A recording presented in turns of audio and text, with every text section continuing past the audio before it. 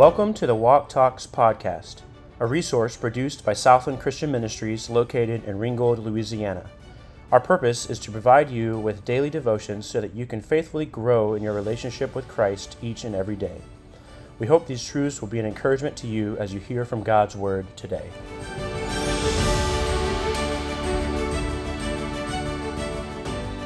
Have you ever been reading in the scriptures, especially in the Old Testament, accounts of individuals or the nation of Israel where something so great and so amazing happens, and the response to that miracle is just astonishing?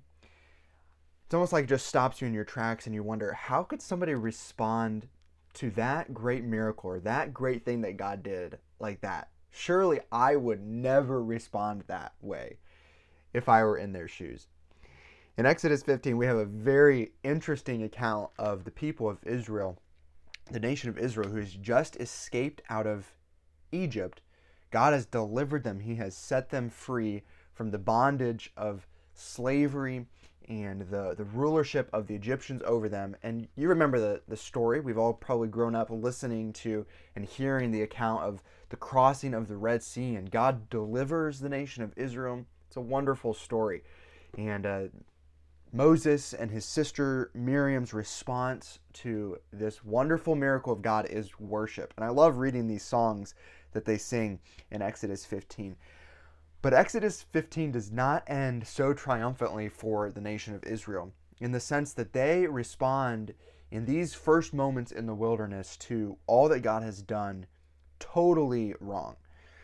And so if you read in verse 23 of Exodus 15, the Bible says that when they came to Marah, they could not drink of the waters of Marah, for they were bitter. Therefore the name of that place of it was called Marah. And here's the response the people have. The people murmured against Moses, saying, "What shall we drink?"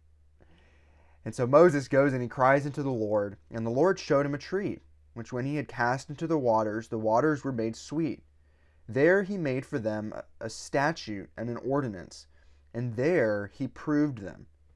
It's a wonderful miracle that God performs on the behalf of his people as they're just entering this wilderness phase, this wandering phase of their journey through the wilderness. And God does something for these people that, at least in my estimation, they do not deserve. They're a complaining people. They are pointing a finger at Moses, saying, "Moses, what in the world?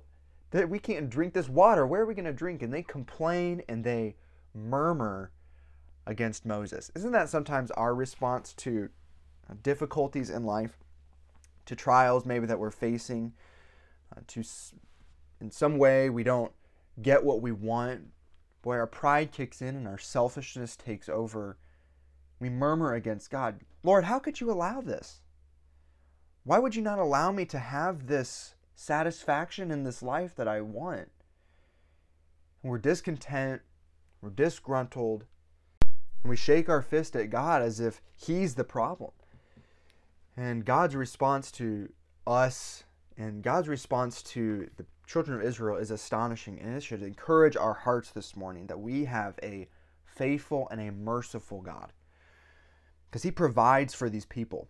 And I want us to see this morning the promise that God makes to them and how he provides for them. So there's a providence, there's a providing of something, and there's a promise. Obviously, we've already read about the providence. We've already read of how God provided for these people. Using a tree, he turns what is bitter, what is undrinkable, into something sweet and something wonderful. And oh, isn't this a wonderful foreshadowing of what is to come when Christ Jesus will hang on a tree and turn the bitter mark of sin and the separation that we have from an almighty heavenly Father, and he will restore that relationship. You think of all the New Testament texts that tell us of this restoration that takes place, this total change that takes place because of what Christ did on the cross for us. The Bible says that God so loved the world that he gave his only begotten Son, so that whosoever believeth in him should not what? Should not perish, but have everlasting life. These are total opposites: perish or everlasting life. And through the Lord Jesus Christ, we have everlasting life because of what he did on the tree. Oh, the preaching of the cross is to those that are perishing foolishness, but to those of us who know Christ, those of us who are saved, this is the power of God.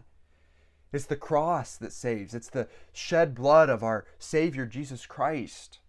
And as the Apostle Paul wrote in Colossians, that you, being dead in your sins and the uncircumcision of your flesh, hath he quickened or made alive together with him, having forgiven you all trespasses, blotting out the handwriting of the ordinances that was against us, which was contrary to us, and took it out of the way, how? Nailing it to his cross. Oh, friend, today, if you do not know the Lord Jesus Christ as your personal Savior, and you have never put your faith and your trust in the finished work of Christ on the cross, may I say to you that there is no other way to turn the bitterness and the consequences of your sin from that of destruction and eternal punishment in an awful place called hell. There is no other way to turn that around than to look to the tree, look to the cross of our Lord and Savior Jesus Christ. That's where the power is. That's where the hope is. And that's the providence that God has given to us. And in Exodus 15, this is a wonderful picture of what Christ has done for us in the sending mercy when we did not deserve mercy. He's provided living water for us, so that as we would just drink of the living water of the Lord Jesus Christ, boy, there is eternal life to that person. Aren't you thankful this morning for God's providence, his providing us a way of salvation?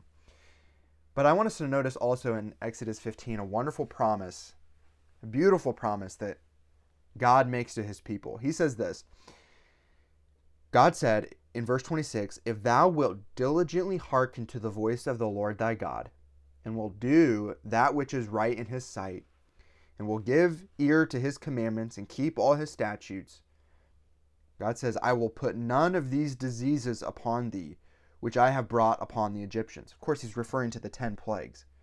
And you remember the 10 plagues, how awful they were.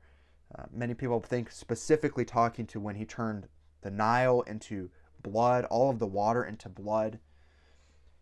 God says, if you just will pursue a relationship with me, if you will listen to me, if you will obey me, if you will do that which is right in my sight and give your ear to me and keep my statutes, I'm not going to send these diseases on you. I'm not going to punish you and judge you like I judged and punished the nation of Egypt. And then this last clause in this wonderful verse, God says that I am the Lord that healeth thee. Jehovah Rapha. He is our healer. This is a promise that God makes to his people, the nation of Israel, that as you pursue me, as you have a relationship with me, as you give me your ear and you follow my commandments, I am going to be a God that heals you.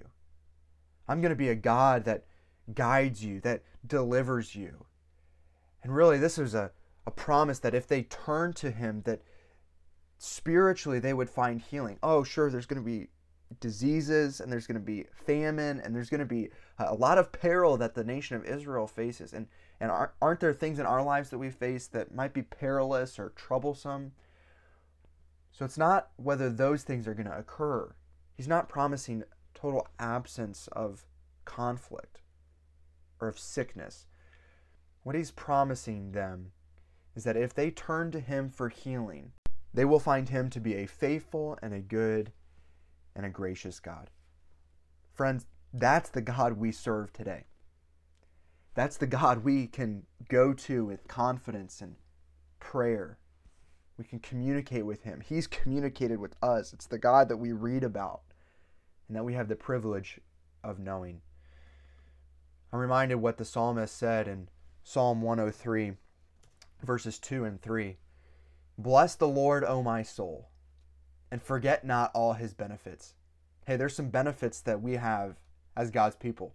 We talked about the greatest benefit, salvation, a relationship with God through our Lord Jesus Christ. That's the grace of God in our lives. That's the mercy. That's the benefit that he's given to us. Verse 3 says, "He's who forgiveth all thine iniquities." Watch this in verse 3, who healeth all thy diseases. Oh, God has made us alive in Jesus Christ. For those of us who are saved, He's healed us spiritually. He's restored us. And today, our only response should be, bless the Lord, O my soul, and all that is within me, bless His holy name.